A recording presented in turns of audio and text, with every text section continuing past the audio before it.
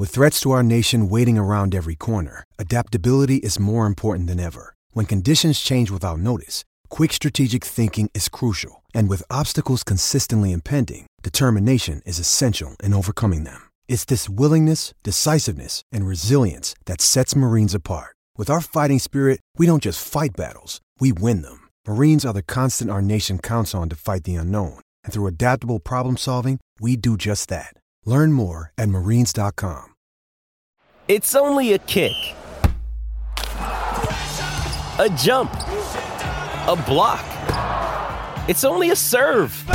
It's only a tackle, a run. It's only for the fans. After all, it's only pressure. You got this. Adidas. Welcome to the NFL Stock Exchange podcast. In this episode, we're taking a look at Connor's latest 2024 NFL mock draft, and I'm going to tell you 5 picks that I would change. We'll go down the entire first-round mock draft, so you guys get to hear a brand new first-round mock from Connor, but then a lot of the conversation is going to be based around which picks I would change, whether it's a certain position, whether it's a certain player, something. We're having a lot of good conversations here on the show with a mock draft flavor. I'm Trevor Sikkema. With me, as always, is Connor Rogers. Let's ring the bell.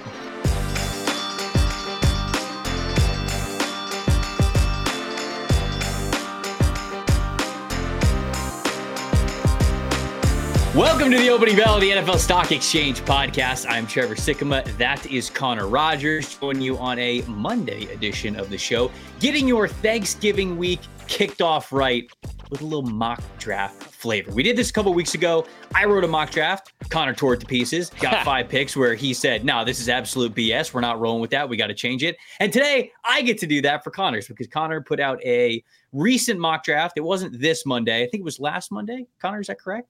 Is it? Yeah, last Wednesday. Last Wednesday. You're close enough. So I just wanted to make sure people knew, like, the order, if they go read it online, which they should, it's going to be a little different than it stands today because we've had a Thursday and a Sunday since, but it's close enough. I'm going to take a look at it. I'm going to identify 5 picks that I would change. Connor, how the hell are you doing, my friend? I'm good, man. There's already some that I would change, so I'm open. I'm open here. All right, so it's 5 picks that I would change, and then it's 1 pick that you would change. Without a doubt, man. You know what? I'm doing well.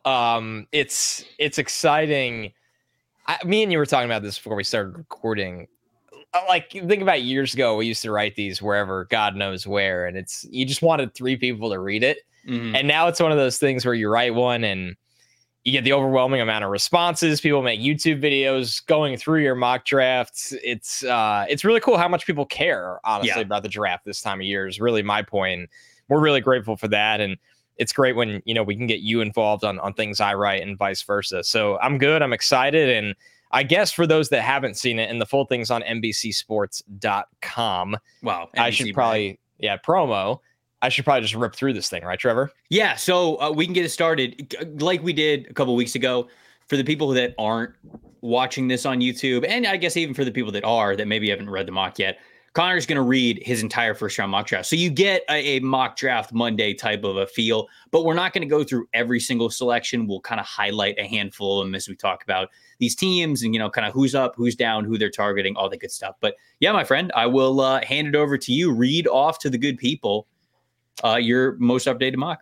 So number 1, the Bears picking via the Carolina Panthers. They take Caleb Williams, quarterback from USC. Number 2, the Giants, who had a surprise. Well, it's against Washington, who they always beat. So maybe not a surprise win, but the Giants with a big win this weekend that does move them out of this spot. But at number 2, when I wrote it, they take Drake May, quarterback UNC. Number 3, the Patriots, the most criticized pick, and I get it. I had them take Olu Fashanu, the tackle from Penn State. Okay, we're gonna get into that very quickly. The fact that you said it was the most criticized. Oh my God, I got devoured for this pick. Okay, we're gonna talk about that the second that you're done reading it, because that's not even one of the 5 that I would change because it's a good one. But we're gonna get into it. There we go. Number 4, the Arizona Cardinals. They take Marvin Harrison Jr. 5, the Bears with their actual pick take Malik Neighbors, the wide receiver from LSU. At 6, the Packers, another team that got an upset win this weekend. They take Joe Alt, the tackle from Notre Dame. 7, the Rams. They take the tackle from Georgia, Amarius Mims. 8, the Tennessee Titans. They take Brock Bowers, the tight end out of Georgia. 9, the Denver Broncos, Laiatu Latu, edge pass rusher, UCLA. 10, the Atlanta Falcons, Chop Robinson, another edge pass rusher, this time from Penn State. 11, the Washington Commanders take Talis Fuaga, the big, nasty right tackle from Oregon State. 12, the Tampa Bay Bucks take Jared Verse, edge pass rusher, Florida State. 13, the New York Jets, they take Keon Coleman, wide receiver from Florida State. 14, the Los Angeles Chargers, they get Kool-Aid McKinstry, corner, Alabama. 15, the Indianapolis Colts, Roma Dunze, wide receiver out of Washington. 16, the Las Vegas Raiders take J.C. Latham, offensive tackle out of Alabama, to play across from Colton Miller. 17, the Buffalo Bills take Cooper DeJean, the corner out of Iowa. 18, the Bengals take Troy Fatnow, the offensive lineman from Washington. 19, the Saints take Jordan Morgan, the tackle from Arizona. 20, the Cardinals via the Houston Texans. They're taking Jerzon Newton, defensive lineman out of Illinois. That is their second pick in the first round. 21, the Minnesota Vikings take Michael Penix, quarterback out of Washington. 22, Dallas Cowboys take Dallas Turner, edge player from Alabama. 23, the Pittsburgh Steelers take Nate Wiggins, corner, Clemson. 24, the Texans via the Cleveland Browns. They take Troy Franklin, the speedy wide receiver out of Oregon. 25, the Miami Dolphins take Patrick Paul, tackle out of Houston. 26, the Seahawks, Tyler Nubin, safety out of Minnesota. 27, the San Francisco 49ers take Terrion Arnold, the cornerback from Alabama. 28, Jacksonville Jaguars take Graham Barton, offensive lineman out of Duke. 29, the Baltimore Ravens take Emeka Ibuka, the wide receiver out of Ohio State. 30, the Detroit Lions take Kamari Lassiter, corner, Georgia. 31, the Kansas City Chiefs take Adonai A.D. Mitchell, wide receiver from Texas. And finally, Philadelphia Eagles at 32 take TJ Tampa, the corner from Iowa State. All right. Obviously, for anybody out there, we're going to talk about a handful of these picks, but if one really stood out to you, let us know in the comments. It's a great way to get in on the mock. Okay, let's talk about the Patriots pick. So you have the Patriots picking number 3 overall, and you have them taking Penn State offensive tackle Olu Fashanu. I don't understand how you got pushback from that other than the fact that it's not Caleb Williams or Drake May who were not on the board. Like, when you look at the New England Patriots, offensive line was a major need for them last offseason. Like, we talked about the Patriots potentially drafting a first-round offensive lineman last year, and that is not something that they did. They went cornerback and Christian Gonzalez, who's a good football player. I'm not going to fight too much against that. But then Keon White, Marte Mapu, they didn't draft O-line until the 4th round when they drafted Jake Andrews, and they had Antonio Mafi and City So after that. So, like, they drafted a couple of these younger guys, but we're talking about day 3 players. Trent Brown's a free agent coming up, and he's going to be over 30 years old. Michael Onwenu's a free agent coming up and has been, like, in and out of the lineup over the last couple of years. This is a team that's bottom 10 in the NFL in total pass blocking grade, total offensive line grade, and total pressures allowed. Where is the hate, Connor? Please.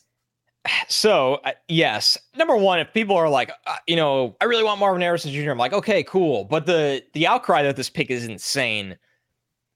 I think people are missing how good Olu Fashanu really is. I think because clearly, if you're getting hate for it, it's very easy to see how good Marvin Harrison Jr. is if you just watch college football.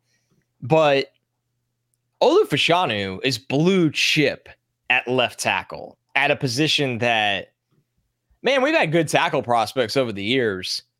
Off the top of my head, I haven't liked a tackle this much since Penei Sewell. I would say Icky's up there too. I loved Icky, but very different player. So different than Fashanu. Man, he's just such a gifted athlete as a pass protector. And the one question coming into this year was improving as a run blocker, and he has improved as a run blocker. And the fact that the premium put on offensive line in this league right now, and also still thinking into how New England operates, I think it would be easier for New England to go get a number 1 wide receiver in trade or free agency than it would be able to get a tackle with the talent of Olu Fashanu. So, I mean, I get it. Like, if you flip this pick, I'm like, yeah, great. You got Marvin Harrison Jr., but it's very hard for me to say this pick is just out there. No, the kind of the way that you set it up there, if people would rather have Marvin Harrison Jr., like you said, probably he's my number 1 player over the summer. But to get like actual backlash over it's kind of crazy because we've said it before on this podcast, and you just kind of mentioned it right there. It's easier to get impact wide receivers than it is impact offensive tackles. good offensive linemen.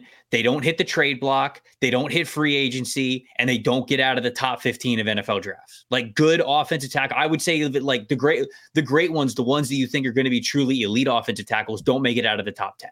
So unless you are drafting one in the top 10, there's a good chance that you're not even going to you're not even going to be able to get your hands on one. Whereas wide receiver, even some of the best wide receivers in the NFL, like Tyreek Hill got traded, right? And that was like at a time when he was the best wide receiver in the NFL. Devontae Adams moved from team to team. And I know there's situations and there's things in the background that go into that, but that just goes to show you like that never, ever really happens with elite offensive tackle. So Marvin Harrison Jr. is the shiny toy. I get it. I mean, he's unbelievable and he'd be great for that offense, but to get backlash for a player like Olu Fashanu, especially for a team that absolutely needs offensive line, is a little crazy to me. People are going to, if y'all disagree, if you guys are maybe one of the people that thinks like, no way, you can't pick this guy over Marvin Harrison Jr., again, please let us know in the comments because I'd love to read what you have to think, read the reasons why, and then have a little back and forth with you. But that was not one of the picks that I would change because I liked it. The first pick that I would change in this mock, we got to go. You know, like actually you said for mine, you gave me a compliment. You said it was a good mock. This was also a very good mock in a lot of ways. And I looked at, okay, I could change this here and there. Like I looked at Chicago and I saw Malik Neighbors at 5 and I was like, whoa, all right, Neighbors at 5. It's a little high. I might be able to change that. But, you know, I don't hate their offensive tackles right now. That's where I landed. I was like, they're not as bad as I thought. Right. I mean, sure. Would I like for them to add Latu? Like, would I say that like Latu would be a fantastic pick there at 5 for them? Yes, but I don't hate Neighbors. Like, I think Neighbors does a great job for them as well. Like, it's the same kind of connection. It's the same kind of feel of getting Caleb Williams, Drake May at number 1. And then a lot of times it was like, oh, Marvin Harrison Jr. if they were picking 2. So I don't hate it. So I got to go all the way down to number 8. I guess not all the way down. So this is the Tennessee Titans taking Brock Bowers, who I absolutely think is a Mike Vrabel fit. The thing that worries me about this one, and, you know, maybe it shouldn't matter this much, but I wonder how much Vrabel is going to be on the hot seat a little bit just going into next year. Can you take a tight end at 8? Knowing where knowing where you are in your rebuild as a team, right? Rand Carthen comes in as the general manager. You know, it's kind of like a long-term build. Will Levis and Brock Bowers is a really nice 1-2 punch. I like that moving forward. It's good. But you can't block up front. It's tough. And I know that Bowers definitely helps you up front because he's a good blocker. But this is one where I would switch Brock Bowers out with Talize Fuaga, a guy who I love a lot, who I think is going to be a great variable fit anyways. He's an ass kicker in the run game. Look, he doesn't have the smoothest footwork. He's not covering as much ground as, you know, Olu Fashanu is or Joe Alt is. And like even sometimes JC Latham is somebody who covers a lot of ground in his kick slides. You know, it's shorter stride lengths, maybe not as flexible with Talize Fuaga, but I still think he's got the active, powerful hands, and I just feel as though this is somebody who is only getting better. He gets to the NFL level. I love that mentality, love that strength, and I think that this is really the type of ass kicker that the Titans needed. To me, you know, with just Peter Skoronski as a guy on that offensive line that I can really hang my hat on. There's some other like okay guys on the offensive line, but you're really trying to build a wall on that offensive line moving forward. And to me, if you get Skoronski in his second year, and then Talize Fuaga in his first year, like that's a really good 1-2 offensive line pick. The next year, you probably add another guy in there. And then all of a sudden, you know, in a year or two, you're talking about potentially having one of the best offensive lines in the conference. So to me, it starts up front there with them. And I love Brock Bowers, but to me, where the Titans are and how bad the trenches are for him right now, I keep going back to offensive tackle. So I got to change it to an offensive tackle pick. No argument from me. I mean, I like Bowers a lot better as a player, but the draft isn't always that simple. And Tennessee, they're in a tough place on the offensive line. I got a lot of feedback on this one the same way, and I understand it. Like, they got to keep rebuilding this offensive line. Skoronski was a nice start. It's so frustrating with Tennessee because if you don't take a pass catcher here, you look at their pass catching group as Hop gets older, and you're like, right, man, Levis isn't going to have a lot to work with. But then you also go to your point, Trevor, and go, If they don't improve this offensive line, it doesn't matter who's out there. It's the meme all over again. Levis getting tackled and, right. Yeah. And there's Brock Bowers wide open down the field. That'll never get old. It'll never get old. If you don't know what we're talking about, it's the Jamar Chase Penei Sewell debate for the Bengals. Created an incredible draft meme that will live on in glory. But yeah, I get it. I think that it's so weird, Bowers, because nobody will deny he is a great football player. He's an elite receiving tight end. He is a viable, good blocker. He's got, I think, maybe the best hands in the draft. But you go through the top 15 picks and you're like, I don't know. Like, it's Washington, maybe. I don't know, Jim. Yeah, that's exactly that's what it feels like. Oh man, I've had a lot of Romo games for the Jets this year, and yeah, I've got my fill of that. That's one of my favorite memes, honestly. Like just the one where it's Tony Romo's picture. She's like, I don't know, Jim. It's so great, but yeah, that's how I feel about Brock Bowers in a mock draft. I don't know, Connor. Look, I think that this is a really good pairing. I was looking up Nuke's contract because he's under contract for this year. It's actually a really team friendly deal for 2023. He's only on the cap $3.7 million this year. It bumps all the way up to 15.9 next year. And then he's got some void years attached to it. So, that's kind of like how they're getting around, I think, paying him a lot of money to be there. And it is, it is one of those situations where what's the future of this receiving core as well? Because I think that you signed Hopkins as a short-term dude, right? I mean, like, not that I don't think that he's going to, not that I think he's going to retire immediately after this season, but you clearly signed Hopkins to compete this year, for Ryan Tannehill to be his quarterback, for Derrick Henry to be their running back, and to kind of make a push for an AFC playoff spot. It's not where this roster is. We felt like the Titans were punching above their weight class for the last couple of years.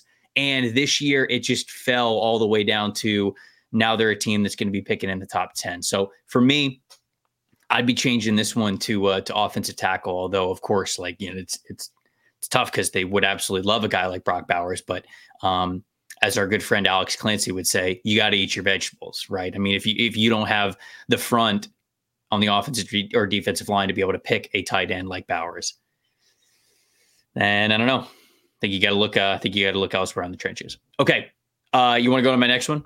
It's going back to the memes. It's like the fancy sports car parked in like next Brock Bowers, the house falling apart. Yeah. All right, I'm done with the meme comps for the day. No. This show lives on memes. They have to go on. They absolutely have to go on. So Falcons. So we're going next. 2 spots down. They picked 10 overall. You're changing who Arthur Smith isn't going to feature? Always a fun game.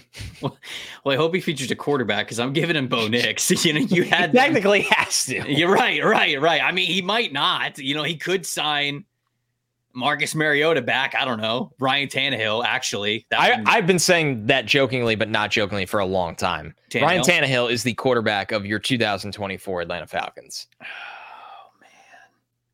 You know what he's picking in no man's land. Arthur Smith is afraid. I was thinking about this the other day. I don't know. Like, this isn't groundbreaking. This isn't brand new. But Justin Fields at least looked good against the Lions. Productive, I should say. I didn't look at the All-22, so I can't exactly say he was for sure good. But he seemed at least productive.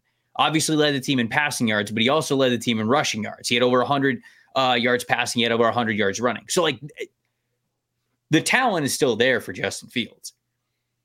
Would Arthur Smith entertain that kind of a trade, right? Because if the Bears end up getting the number 1 overall pick, there are some people who say, no, use those 2 top 5 picks on really good players, build around Justin Fields. I don't think the timing lines up for that, right? Because by the time the rest of the roster is as good as it's going to need to be, for you to legitimately compete in the playoffs, you're going to have to then sign Justin Fields to a massive contract if he turns out to be the quarterback that you want to invest in.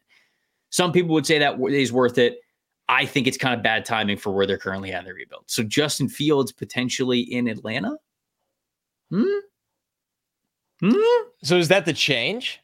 No. You get a bonus change here. No, this I is was the just pick that'll be dealt for Fields. the change. No. The change is I draft Bo Nix at 10, right? Like if you tell me that this is the quarterback room for the Falcons going into the draft next year, meaning they did not sign a Ryan Tannehill or whoever. Shoot, even if they did, I'd be interested in still drafting a quarterback. You're probably not signing Ryan Tannehill and then drafting a quarterback at 10.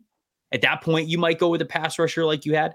But in this scenario, if they're walking into the NFL draft with the same quarterback room that they have now, I'm taking a quarterback. I'm taking Bo Nix. And this is somebody who I seem to be higher on than most people, but don't even look at the stats, man. I think that people sometimes look at Bo Nix's stats and they just go, oh, dude, he's like, it's Oregon's offense. They're making it easy for him. Look at all the yards after catch these guys are getting. And that's true, but watch the arm talent in between these throws. It's accurate. It's got zip. It's got all sorts of velocity at all three levels of the field. Like he's a legit rushing threat as well. You know, he could be a really good dual threat RPO type of a quarterback for you. So I think that he's a fantastic option.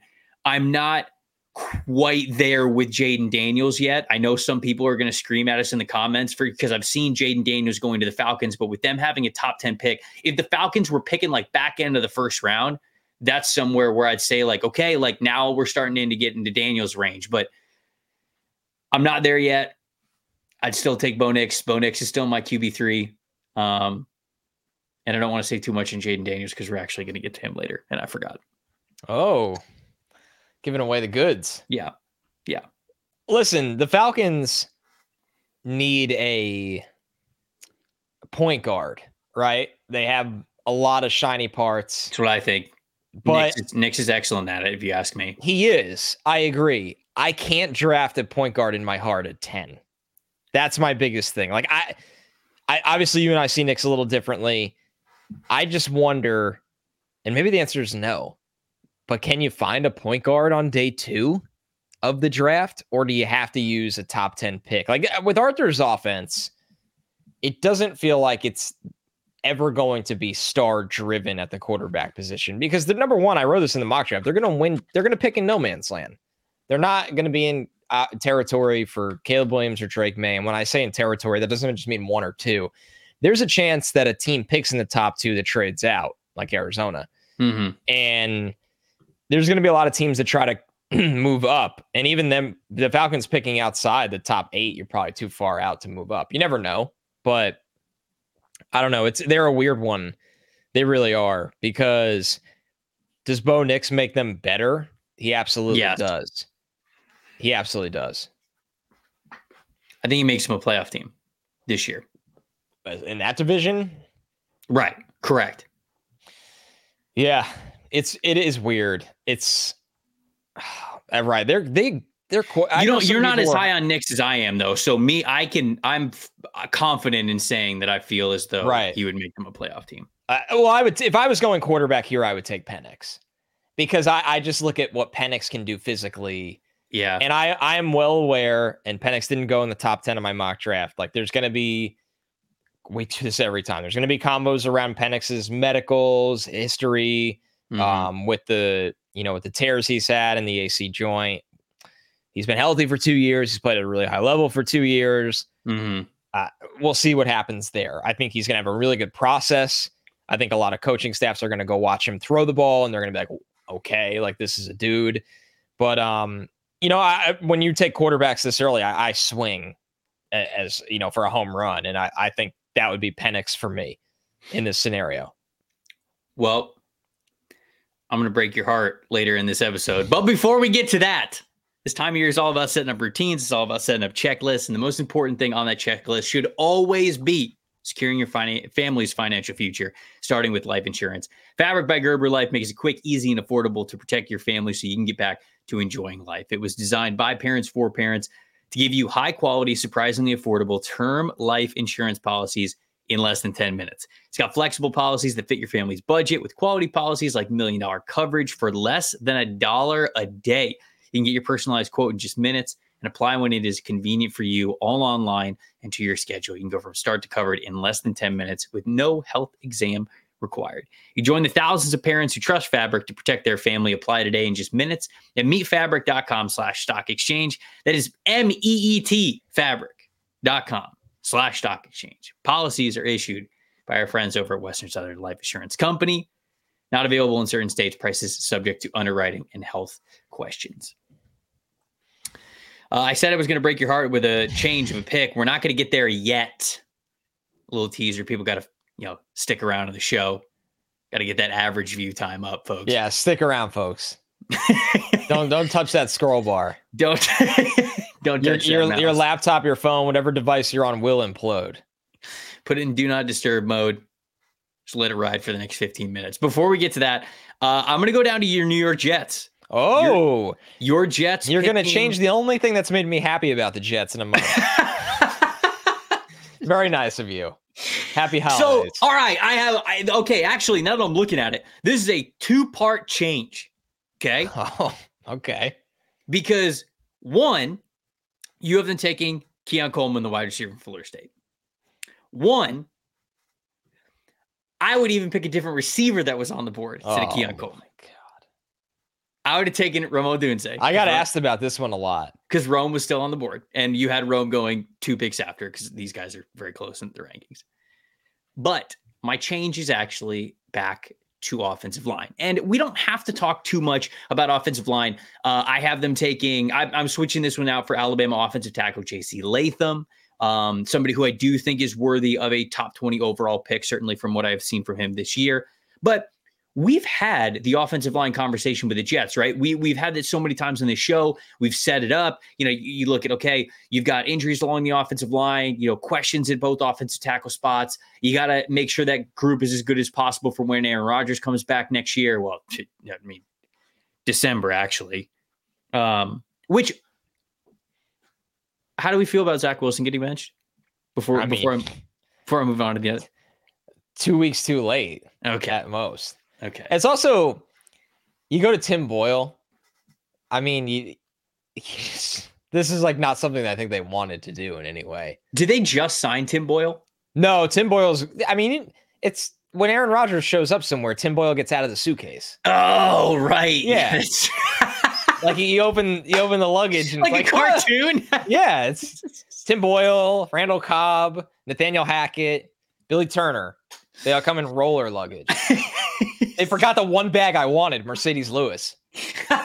It's true. It's very true. So, okay. Anyways, I had to ask you about that. Yeah, he knows the system, Trevor. So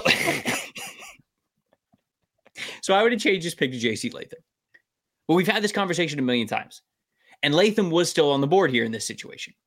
He was the only one of the big 4, I would say, because you had Amarius Mims going a lot higher in this as well. So, Ola Fashano, Amarius Mims, Joe All, Talize Fuaga, they're all off the board. J.C. Latham was still there. And I mean, we've got guys, I see Jordan Morgan, the offensive tackle from Arizona, you have him, sneaking into the top 20 here. So I know you like him a lot.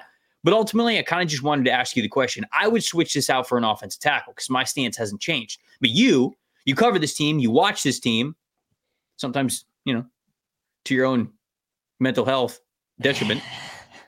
Why go with a wide receiver here? Tell me kind of what your thought process was going with Keon Coleman and going with a wide receiver. So a couple things. One, let's do this mock draft as the roster stands now.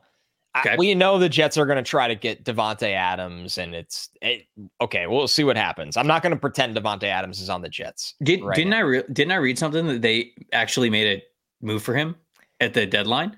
Yeah. Okay, so they did try to do that. I don't think anybody was in the office. Like, remember the Raiders fired everybody deadline day, and it was... Oh, yeah. Yeah. It seemed like there was not much response there. Dude, I didn't even think of that. Yeah. They were like, oh, yeah, we didn't trade Devontae Adams. No shit. Nobody's working the phone. Yeah, nobody had Ziegler's number just kept ringing. Hopefully he had a good call, but ring back. The secretary's making NFL league changing decisions. Yeah. No, we're not interested in trading him now. We think we got a shot with Antonio Pierce. So, I didn't even think of that. That was all going down deadline day. So they probably just were not even. It's funny. Okay. Anyways, go back to wide receiver in the roster. So let's assume that, Devontae is not a Jet. Let's say the Raiders win a couple more games, things go well, there's buyback in, whatever you want to say. So the Jets have, in my opinion, the worst number 2 wide receiver situation in football. Allen Lazard has had the year from hell. He can't get open, and when they throw him the ball, he can't catch anything when he's open. They don't have anybody that can get open besides Garrett Wilson, and occasionally Tyler Conklin, but once again, I'm thinking wide receiver here. So wide receiver is a massive need for the New York Jets right now. It is a massive need right now. And then somebody said, okay, well, what do you do about the offensive line? And this has definitely changed a little bit because unfortunately Mekhi Becton got hurt again this weekend. I wrote this mock draft before this weekend. Right. But the Jets are going to go into camp next year, you would think, if they use this pick on a Keon Coleman. Becton as their left tackle, they'd have to franchise tag him or find an extension. And it's just an ankle sprain for Becton, but it stinks that he got hurt again. This is all 4 years of his NFL career. He's had some kind of injury somewhere. What's his timeline? It sounds like a high ankle, so it could be multi-week. Yeah, it could be multi-week injury. We'll get more updates on that in the future. But ideally, the Jets were going into camp next year. Becton at left tackle. AVT is going to be a tackle now, so he's your right tackle. And then Lakin at left guard. Joe Tippmann at center, who's played very, very well this year. And then you got to find a right guard, which you would think you could do that. You can do that. You could do that. That's something that you should be able to do. But the reality is, they're injury prone at tackle. And because I would ask you that if you went Latham, do we think Latham can play left tackle? Or would we be kicking AVT over to left tackle and keep Latham comfortable on the right side? Because AVT's played some left tackle for the Jets before. It's an impossible question for me to answer because like many offensive linemen who have played the game would tell you, you can do it. It's just really awkward. And it takes guys different timelines to switch from left to right. It's just a really awkward thing to do. The timing is different. The muscle memory is different. So you can, and some guys are much better at flipping from right to left than others, but I don't know. That's a question that that's one of those things where when we talk about those, top 30 visits, that you get from a lot of these prospects, that's where you bring JC Latham in and you go okay, let's run some stuff with you at left tackle. Let's see how familiar you are with this, or if it just looks like a train wreck, because that would be something that goes into the equation for the Jets. I do agree with you there. Honestly, if I'm the Jets in this scenario, back to the Keon Coleman pick. I took Coleman because I think he's the perfect complement for Garrett Wilson. Wilson is so smooth and he's such a good separator. And he's explosive after the catch. And then Coleman can be kind of they thought about this when they signed Lazard. They thought they had this contested catch, big-bodied guy, and it's not worked out. So I love Coleman's fit with the Jets. I think he's more physical than a Dunze. A lot of people ask me that. They're like, why would you go with him over a Dunze? I would give him that nod. I think he's way more physical than a Dunze. But yeah, the Jets are going to be in a really interesting spot. If they trade for Davante Adams, then, and I don't think they're trading this year's first rounder for Davante Adams. Maybe I'm off there, but I'm not even fully confident that trade. Do you think they would? I kind of think they would. Well, because Aaron's, all in year, and yeah, I don't know, man. But if you're going to draft one at 13 or wherever the hell it is, you might as well trade it for Davante, right? You're already all in. Not sure about that. Davante is going to be 31 in a month. Davante Adams is awesome. Don't get me wrong, but man, that's a tricky one. No, I'm not trading the 13th overall pick in the draft for Davante Adams and all the cap gymnastics you have to do that comes with that. Call me crazy. That feels like, oh, I will. Yeah, no, I'm not doing that. No, it's I think I would. But that's also it's an interesting conversation. Yeah. Jets it fans, is. Please sound off. Yeah, weigh in. I would love to hear. Because to go to your side though, you're sitting there going, well, you got Aaron Rodgers all in on 2024. Right. Don't do the 1 foot in, 1 foot out. Yeah. It feels like, look, I don't know what's about to happen with the Jets. I don't know if Rodgers is about to try to come back in the middle of December, end of December. I don't know if somebody's going to step in and be like, hey, buddy, Season's over. Like, we're out of the play. Like, you're not playing this year. We're out of the race. This is not happening. Because they're technically not out of the race yet, but you're playing Tim Boyle for the next 2 games. If you lose the next 2 games, you're out. You're basically out of it. So at that point, even the earliest of Aaron Rodgers' timeline doesn't matter anymore. Why would you do that? Yeah. So I don't know. A lot of interesting Jets conversations, as it always is. The conversations around the Jets when they're not playing football are so much more interesting than when they actually are. Take it from me. And that's how you got started. That's how you got started in the draft industry. Yep. People ask me all the time, like, "Oh, how'd you get in the NFL draft?" And I was like, "I grew up a Bucs fan." They have the lowest winning percentage of any NFL team in the history of the league. The lowest.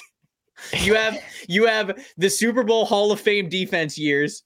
You have the Brady years, and then you have the draft in everywhere else. Yeah, that's it. That was it for me with the Jets. I mean, God, you had like 98, few random years in the early 2000s, back-to-back AFC championships in 09 and 10 with Rex, and then those are sick though. 13, they were super sick, and then 13 years of just absolute pathetic decision making. Hey, we're getting there.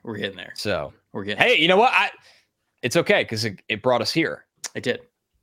And we love that. This podcast is brought to you by our friends over at Prize Picks. We have an official Prize Picks lineup for Monday Night Football. So this is just an example. We know that the show comes out when Monday Night Football is going on, but this is an example of what you can do over at Prize Picks. So you guys can get interested in it because it's a really fun daily fantasy sports game. Okay. So you've got to combine multiple entries with Prize Picks, but that's what makes it so much fun. So the official PFF Prize Picks lineup this week is Jalen Hurts, because it's Eagles versus Chiefs. So it's Jalen Hurts over 36.5 rushing yards. Sorry, more than 36.5 rushing yards. Patrick Mahomes, more than 24.5 rushing yards. So we're getting an absolute dual threat QB duel here. And then Jalen Hurts again with more 21 fantasy points. So if that sounds very interesting to you, whoa, hold on. We went stats and the fantasy points. That's what makes Prize Picks so much fun. It is such a cool way to bet. And also, this is another thing. With basketball season here, you can pick combo projections from different sports. Football and basketball, there's a special leagues tab. You can click on that. It's specifically made for combo projections, which could include 2 or more players from different sports leagues. For example, you could have LeBron James or Travis Kelce, 10.5 combined 3-pointers made and receptions. And like if it hits, there you go. And so it's just a really creative way to put some skin in the game, have a lot of fun watching sports. Prize Picks even has a reboot policy, so your entries will stay in play even if one of your players gets injured. For football and basketball, if you got a player who exits the game in the first half and does not return for the second, that player is automatically rebooted. Prize Picks is the only daily fantasy sports platform with an injury insurance policy. People, go to prizepicks.com/NFLSE and use that promo code NFLSE and get a first deposit match up to $100. It is such a fun way to watch sports. And if you're going to do it, use the promo code NFLSE to get that $100. Prizepicks.com, NFLSE, promo code NFLSE, first deposit match up to $100. It's $100 free to play with if you're gonna get into it, which you absolutely should. It's always a good time. Appreciate our friends over at Prize Picks. All right, I mentioned I was going to break your heart here. Yeah, just do it. Swap Penix out for another quarterback or the Vikings. We know. I'm going to do it. You sicko. I'm going to do it. So you got the Vikings at number 21, taking Michael Penix, which if we're keeping it a buck, Penix is still better than the selection that I gave them 2 weeks ago because I gave them a corner and I got yelled at by a lot of Vikings fans, understandably so, because they were like, hey, the corners are kind of playing a little bit better. And, yeah, Kirk Cousins just got hurt. Now, this is before the Josh Dobbs resurgence. So I don't know what's going on with Josh Dobbs. I don't know if he's going to be the franchise quarterback. Maybe they'll sign him to the Patrick Mahomes deal this offseason. Who knows? So that's still on the table. But because the ink hasn't dried on that contract yet, you have him taking Michael Penix because he's your boy. He is your QB3, right? Oh, yeah. Always has been, partner. All right. Okay. I didn't mean to insult you. You can say that with your chest. So I had Knicks as my QB3 going into the season, and I still do. And then I had Penix as my QB4 up until this point. And I have since put Jaden Daniels ahead of Michael Penix. So I now have Jaden Daniels a little bit ahead of Michael Penix. Dude, it is where I think not enough people are giving Penix credit for how well he has been playing and how explosive he is as a quarterback and how healthy he has been over the last couple of years. And ultimately just what he can do at the NFL level with that type of arm talent. I also think that Jaden Daniels is having a similar, maybe even better rise, right? Because we went into the year thinking, wow, Michael Penix had a really nice year last year. Where Michael Penix's starting point was even a little bit higher than Jaden Daniels. And what Daniels has been able to do, I would say over the last 2 years, because you and I watched him over the summer. And my take over the summer with him was really good at managing risk now. That wasn't the case when he was at Arizona State. It was last year at LSU. He had one of the lowest turnover-worthy play rates in the country, but his big-time throw rate was also way down. So it's like, okay, sure, you're taking care of the ball, but you're also not pushing it down the field at a level in which you need to do to allow your team to win games. Holy cow, is that different this year? Yeah, the turnover-worthy plays are a little bit higher, but LSU's offense is top 3 in the country in total passing yards, yards per game, passing touchdowns, rushing efficiency, certainly from the quarterback position, EPA. Like, it's just through the roof. And Jaden Daniels is the engine that makes all of it go. The way that he is seeing the field right now, how he has progressed as somebody who now is very comfortable hanging in the pocket a little bit more, going through that extra read, not just taking off whenever he can, because he absolutely has the ability to do it. He's becoming more of a pocket passer. He's reading defenses correctly. He's got a great arm. I don't know if it's as strong as Penix is, but man, I was watching some of Jaden Daniels' deepest throws this year, and he can still get it 55, 60 yards down the field with some good accuracy. And so for everything that Michael Penix is as a dual threat quarterback, and honestly, just how much better he has gotten, each year he has played college football to the point where I think he should be the favorite for the Heisman Trophy right now. I elevated him into that QB4 spot behind Nix and right above where Michael Penix is. So with you having Penix going 21 to the Vikings, I got to stay true to my most updated rankings, and I got to put Jaden Daniels there. Daniels is a lot of fun, man. He's a really, really unique running threat where he is very dangerous and elusive at making guys miss once he gets out. He's not a typical slide or run out of bounds, or he likes to be slippery. He likes to try to make a play. Sometimes I wish he'd run out of bounds more. I was going to say, it has become a concern for me. He gets sawed in half way too often for my life. He's this tall, slender guy. He is. He's like he's the Dwayne Wade commercial where Wade's just going up for layups or dunks. He's just getting absolutely obliterated in the paint. And then it's like the fall down 7, get up 8, whatever. And it's just like, dude, okay, but I'd rather you slide. There are way too many times on tape where his feet are above his head when he gets hit. Like, he's got to learn how to protect himself, because while he's tall, he is very slender. He is. And he's not a guy that I think is going to be carrying a ton of weight. I don't know if I'd want him to be that kind of guy. So it's the good and bad with Daniels as a runner, where he's so talented, but he does need to be careful. I think he's really grown as a passer. I completely agree with you. I look at the pro things, though, that Penix does, and he has done. It's been a tough year to hold your ground at QB3. Like, Bo's had a good year. I really liked Riley Leonard coming into the year. I know people are high on McCarthy. You and I have never really gotten there, but there are people that are high on him. Same could be said about Ewers. You and I really never got there. But the point is, there are really smart people in this industry that are there with those players, or have been there with those players. And I'll say this is a good time to say this, Trevor, because people probably wonder in the comments, we don't talk about Carson Beck because we've heard, we've seen, like, there's not a lot of expectation of Carson Beck becoming a pro after this year, but he's done a really good job this year. It's just, I don't think he's leaving.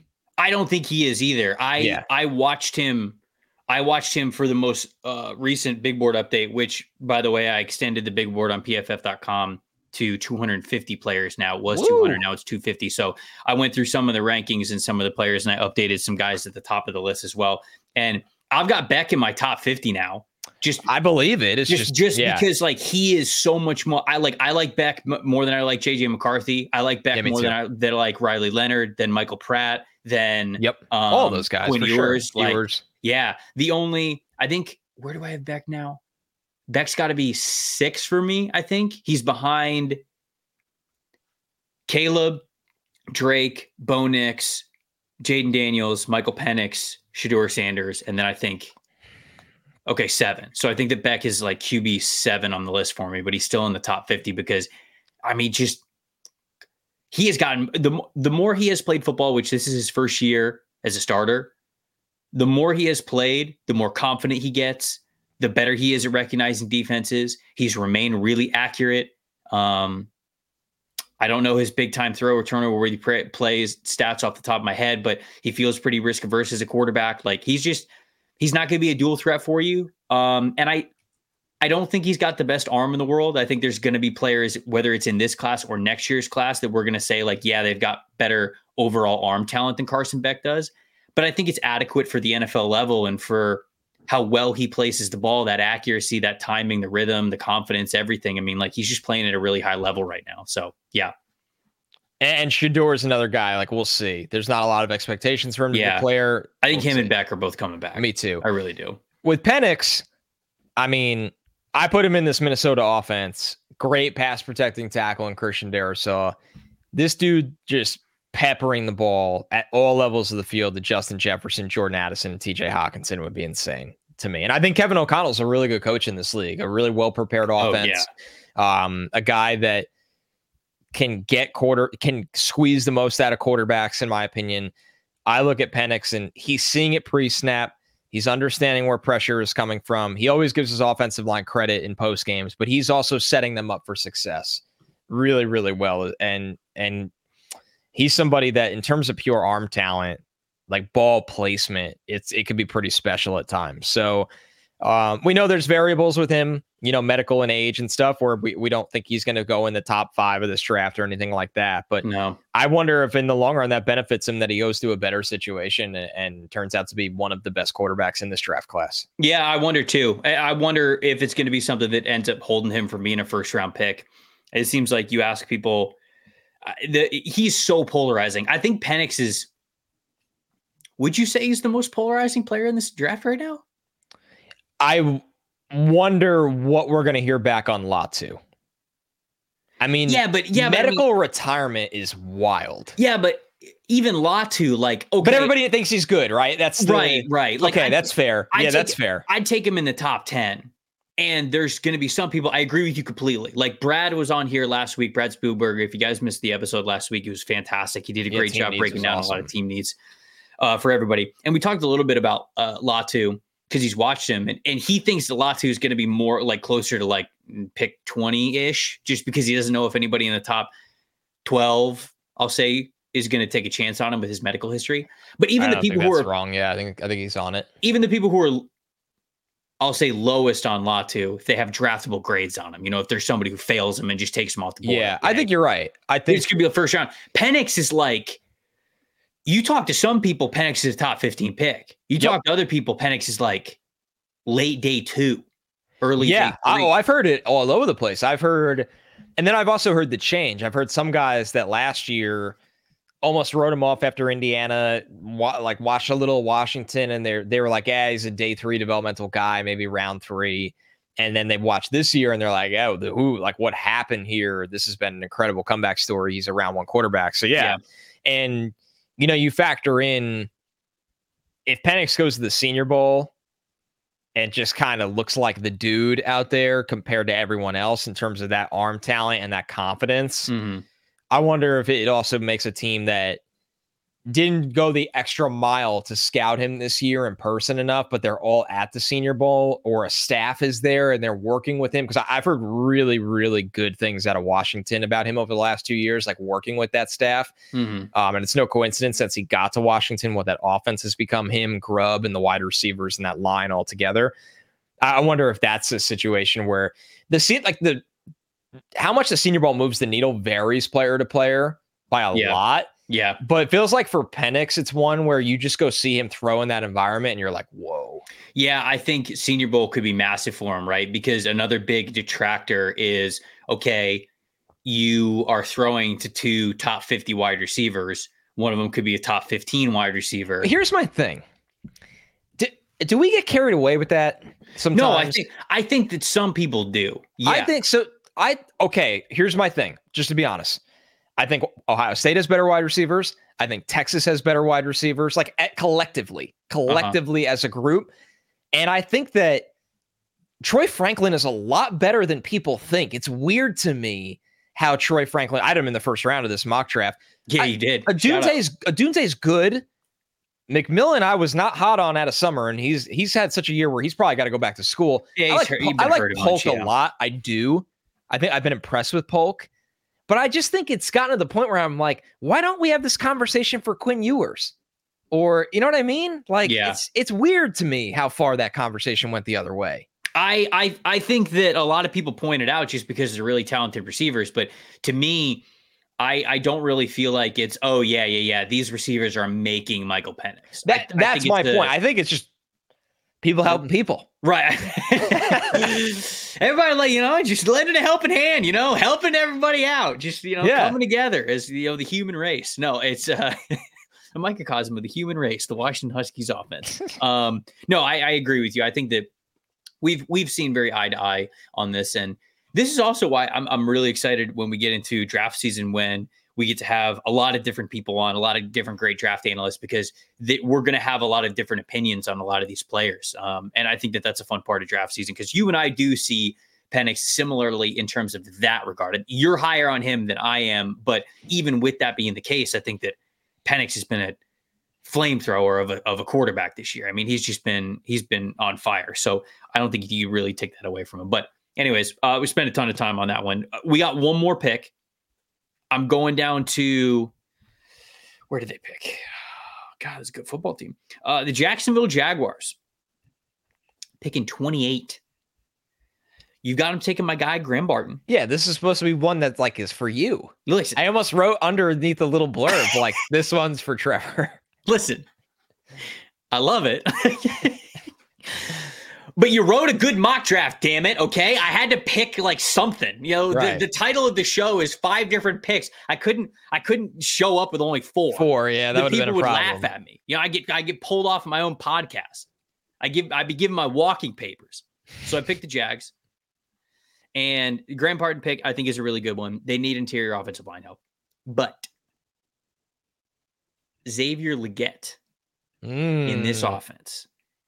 Big, fast, strong wide receiver. I think the receiver room needs an upgrade anyways from even the current guys that they have there. I think Legette's a major difference maker. You wouldn't have to rely on Calvin Ridley as much, which has seemed really feast or famine this year. You add another great receiver into that mix, and I think that you're really cooking with gas then. So I love Xavier Legette. I think that he's going to remind people a lot of DK Metcalf, and Metcalf ended up going in the second round. Obviously, like, Metcalf had the neck history injury. So that absolutely goes into it, because this dude was a monster at the combine. I mean, his tape, I think, was fantastic when he was out there. And I think that Xavier Legette has had a similarly impressive season this past year with production. And I think he's going to blow up the combine. Now, maybe not, like 4.3 or whatever DK ran. That was absolutely insane, but it's going to be something that's extremely impressive for a player that is of his size, and his weight adjusted athletic measurements and metrics are going to be, to me, still off the charts. So I like the idea of a wide receiver at the back end of the first round for the Jags. So I don't hate this one. Like I said, this one, I saved this one for the end because it was more of a nod to, hey, I think that you put together a great mock draft, giving teams a lot of really good players, and there wasn't a ton to change. But this one at least is one where I go, okay, I could see Jacksonville's offense getting more explosive, adding a unique athlete like Legette at the back end of the first round. It makes the offense that much more fun. When you look at Calvin Ridley this year, when Zay Jones has been healthy, has just been out of this world. So it kind of goes to show you they really need that other running partner for Calvin Ridley. I think like every team in the NFL does, Yeah, we just live in that age. Basically, unless you have Tyreek Hill or Justin Jefferson, or we've seen with Devontae Adams as well. Like, y'all need everybody needs like a compliment. You got to have at least 2 really good receivers in today's football. I just think their line's been so bad for most of this year. It's underwhelming. Really underwhelming. I mean, Lawrence can cover up some of, at least. Yeah, Lawrence can cover up some of their warts, but you'd like him to not have to do that all the time, to actually have some dropbacks where he can hold on to the ball and let things develop down the field. So, but it's a fun idea. I'll tell you that much. Here's the last thing I'll throw back at you. Since this is pick 28, you'd have Leggett go over Ibuka and AD Mitchell in that scenario? They went a couple picks right after that. He's a very unique player.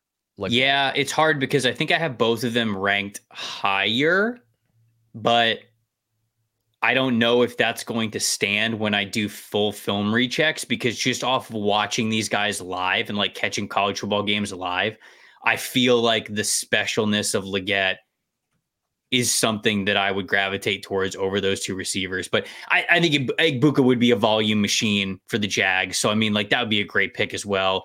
AD Mitchell, I think that would be an immediate boost into the red zone to really help the Jags red zone offense as well. So I don't really think there's a wrong option. If I was staying true to my rankings, I guess Ibuka would be next, but I just love the idea of getting that kind of an athlete on the field for that Jags offense. Yeah, that makes sense. They have a technician in Ridley. So yeah, that's what I think of when I think of Ibuka. I think more technician. Yeah. I'm so excited to get to rechecks, man. Like, to be transparent with people out there, I have like a schedule that I've set up throughout the year where it's kind of a combination, right? I'm watching college football and I'm doing as many rechecks as I can for the players that I already have on the big board. But at the same time, it's our job to expand the big board as much as we can. You know, we start with 100, we get to 150, we get to 200. Now we're up to 250. Once I get up to, I think, 280 players ranked, then we get all 7 rounds unlocked on the mock draft simulator. So that's kind of what we've been really pushing towards over the last month-ish. And I've been waiting for the end of the regular season, so we have all the regular season film to look at before we get into championship Saturday and then the bowl season. But I'm so excited to get back into these rechecks, man, because bowl season is like, yeah, okay, it's a nice cherry on top. Sometimes it matters. Most of the time, it's not nearly as important as the regular season film. But, man, we're going to be doing some fun shows, some positional rankings after the regular season in the next couple of weeks. I'm really looking forward to that. It's the best. It really is. I want to go just up and down the mock. If there's anything else that you would have changed, I had one just talking point, not really a position that I would change, but I had a talking point. I wondered if there was anything else that you had about it. But before we get to that, it's not a bird. It's not a plane. It is the most revolutionary ball trimmer that you guys have ever seen. Gentlemen, our friends over at Manscaped have been working night and day to bring you a below-the-waist grooming experience like none other with their brand new lawnmower 5.0 Ultra. We're talking about a next-generation trimmer with interchangeable blade heads for whatever your mind can imagine. AI is pretty cool, but I do think that this is the biggest technological advancement that the world has ever seen. Upgrade your grooming game to the Ultrasphere by going to manscaped.com, getting 20% off plus free shipping with the promo code PFF. It is high tech in low places from our friends over at Manscaped. Inside the package, you will find the star of the show, it's the Lawnmower 5.0 Ultra. Their 5th generation trimmer features those 2 interchangeable blades, next-gen skin-safe blade heads, a standard one for taking a little bit off the top, and then a new foil blade to go as smooth wherever your heart desires. This bad boy also features the LED spotlights to provide contrast on multiple different skin tones, so you can shed some light on those dark places as well. We're talking about 3 length-setting combs for all your desired lengths, and of course, it's waterproof too. You know that because you know Manscaped's products are absolutely fantastic. This right here, it's on the cutting edge of cutting your pubes. Upgrade the ball trimmer and your life will absolutely follow. Get 20% off and free shipping with the promo code PFF over at manscaped.com. There's 20% off and free shipping using PFF at manscaped.com. I can promise you guys have never seen a ball trimmer look like a spaceship before. Now you can. Get yours today from our friends over at manscaped.com. All right, so the talking point that I had in your mock, this was a pick that I wanted to change, but I couldn't. The Los Angeles Chargers, you have them taking cornerback Kool-Aid McKinstry. And Jerzon Newton's on the board. And I have so often been like, oh, Chargers on the board. I almost was like, oh, this is an easy one. I'm switching this one out. We can have another Jer'Zhan Newton discussion because he's probably going to be the only first round interior defensive tackle. And then I looked up some Chargers numbers and I was like, God damn, their secondary sucks. Like, it's so bad, man. It's horrific. I think they've given up. I think they're at least bottom 10 in the NFL in EPA per pass allowed, total passing yards allowed, completion percentage against, first downs allowed, passing touchdowns allowed. Like, it's so bad. So I couldn't change it. So I wanted to just let you know, like, I thought about changing that one, but I couldn't even do it. The non-Asante Samuel Jr. corners have just been dreadful. It's not good to them. Dreadful. But full transparency, like, I have Newton probably quite a few spots higher than Kool-Aid in terms of the big board. But yeah, there is also something. I also have Newton above Kool-Aid. I didn't do this like strictly for this, but there is something funny about being the champion of a fan base. Like, I came out of this mock draft and I'm like, yeah, Arizona Cardinals fans, like, I am your Link of Zelda. Like, I got you Jer'Zhan Newton and Marvin Harrison Jr. Yeah, yeah, you did. You did. Like, they did will, that on purpose. They'll be off my ass for a month. You manipulated the mock. Yes, I absolutely. And boy, is there a fan base that comes in volume of praise. Arizona Cardinals was the one I picked. But there are a few that they always respond because, you know, they've been a little bit of rebuilding lately and they improved. So you can't win them all. I absolutely blew it with the 3rd overall pick, giving the Patriots a blue chip, maybe generational tackle prospect, but felt good about the Cardinals duo. Yeah, I mean, you did nail that one. You absolutely nailed it. Let us know what you guys thought of Connor's mock draft. You can go check it out over at NBC Sports. You know, just Google his name. You'll be able to find it. He's super famous. You're not going to have a tough time doing that. But let us know what you thought. Let us know what you thought of the overall mock draft. If it was a pick that we talked about, or if it wasn't, or it could be a take on my take. You guys know how it is. Best way to do that: YouTube comments. YouTube.com/NFL Stock Exchange. We love this mock draft format, especially because it always gives people a good sounding board. We get to read these. We get to respond to these. It's always a good time. If you're audio only, you can hit us up on social media as well. Instagram and X at Tampa Bay Trey, at Connor J. Rogers. That's the best way to do that. This is our only episode this week. I know. Everybody's devastated, but holiday travel and work schedules not really lining up for us to get a second episode in this week. So you will have to listen to this one double. I expect double the views on this one. Just go back, like go incognito mode on your browser on Wednesday when you normally listen to the new episode and just listen to it again. I don't know if it's browser or maybe it's IP. I don't know. Actually, you know what you should do? If you were a real fan of the podcast, what you would do is you would actually get a second router to give us this. You're right. You know what? Challenge our fan base. Yeah, right. Listen, right. You guys need the push. You guys need the push. You like this show? Like, it's when remember when NFTs got hot and horrible time of our existence, by the way. Yeah. Proudly never bought one. But no, not a chance. What people would do that ran brands or whatever, like, if you buy our NFTs, you can come to our events and do this. Like, instead of us using NFTs to do that, people show their alliance by having a second router. Buy a second router. But it's branded NFL Stock Exchange. There's like the logo on it. It's a custom. Right. Imagine our shop, like the NFL Stock Exchange shop. It's like, oh, cool. Dad hat, t-shirt, koozie, router. Oh, boy. So buy the second router. Watch the episode again. We will make it up to you guys. We will. We'll do a triple threat. Yeah, we want to do a big mailbag episode at some point. So like we'll have like the 2 regularly scheduled episodes, but then we're going to throw in a mailbag episode at some point, whether it ends up being not this week, but next week or the week after. We'll give you a bonus 3rd episode in there at some point. Did we lose our voicemail account? No, I think we have it. That was always fun. Oh, yeah. Like playing the voicemails. They always give me a good smile or a laugh. Call-ins? Yeah. Oh, yeah. It was great.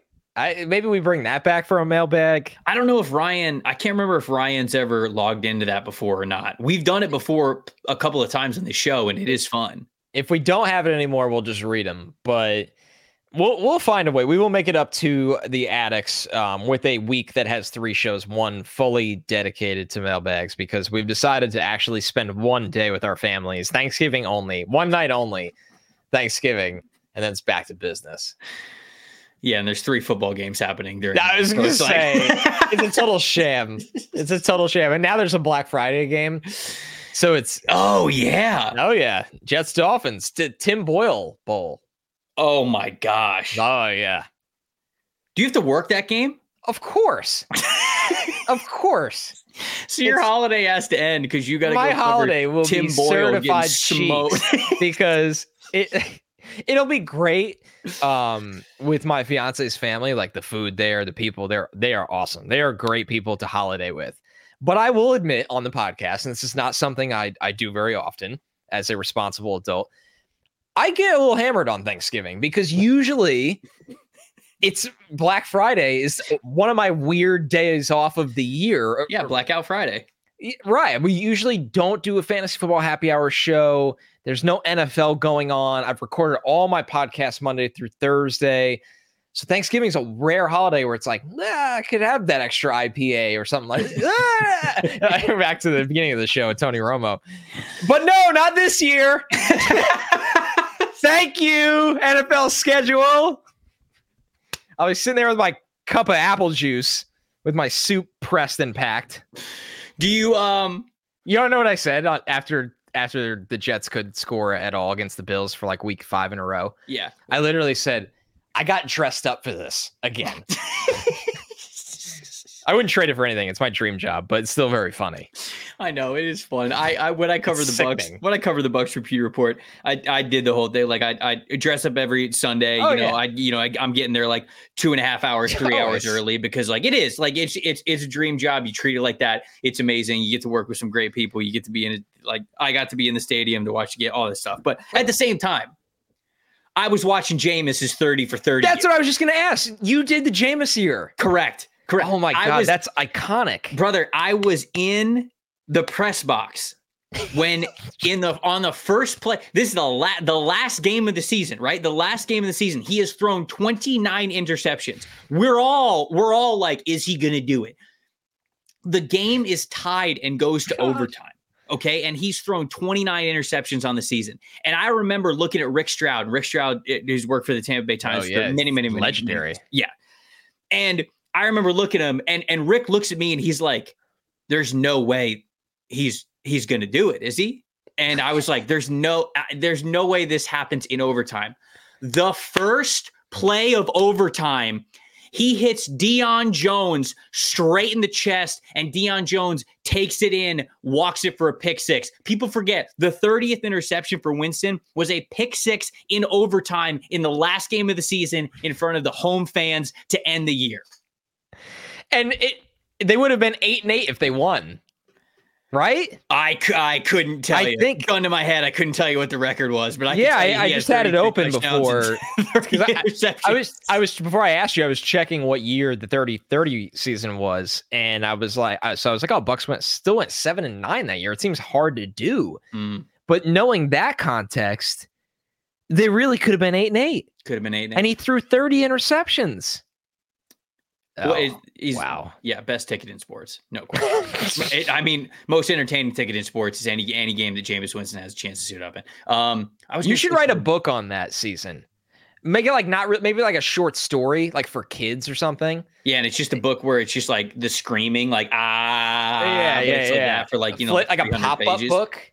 Oh, sure. And it's like, interception. And then like you turn it and it's like, oh, another one. And it's like little cartoons of each player that got 30 interceptions. I was going to say something before. You brought up Thanksgiving real quick. Do you have any hot takes? Thanksgiving food takes? Not really. Because I think everybody's kind of come together on this. Turkey stinks. It's just it's a bad meat. You got to dump gravy on it. No. Fried, it's good. Very good. Fried turkey is good. Regular turkey is, man, we do this from people that ate like this 8 million years ago. We haven't evolved at all. We still do the turkey. It's all about the sides. It's about the mashed potatoes. It's about the sweet potatoes with marshmallow. It's about this, obviously stuffing's a huge hit on Thanksgiving. Of course. Yeah. But man, I do like when a honey ham is thrown into the mix. Mm-hmm. But yeah, I don't think that's a hot take though. I feel like most people are very, very lukewarm on the turkey side of it. I love turkey. I think turkey's fantastic. I think love turkey. I think ham stinks. And if your family serves you ham at Thanksgiving, they don't love you. What about both? It's just out there. It's an option. That's fine. Okay. Turkey's superior. Where does turkey rank on the meats for you that you love turkey? Low. So you don't love you like turkey. Love steak. I love Thanksgiving turkey though. You love say brisket. it needs love gravy. pulled pork. Oh, you it needs like gravy. Turkey. I don't give a shit that it needs gravy. It tastes Man. good. That's the point. It's Thanksgiving. No, it's a meat that was eaten. Throw it all in there. You got mashed potatoes, you got stuffing, you got gravy, you got turkey. You can go like a little bit all in one bite. Boom. It is the flavor of the holiday season. What is ham? Ham's slimy, gross, bottom tier, 0 SEC championships. That's all I got. I mean, we got to talk about the fact that Thanksgiving's a holiday. It started in 1619 by people that didn't even have plumbing yet. And we still eat the way they did. We didn't evolve the holiday. Good. How do you feel about cranberry sauce? I love cranberry sauce. I'm kind of hit or miss with it. No, it's a smash hit, especially out of the can. Old school dirty. Yeah. Old school dirty.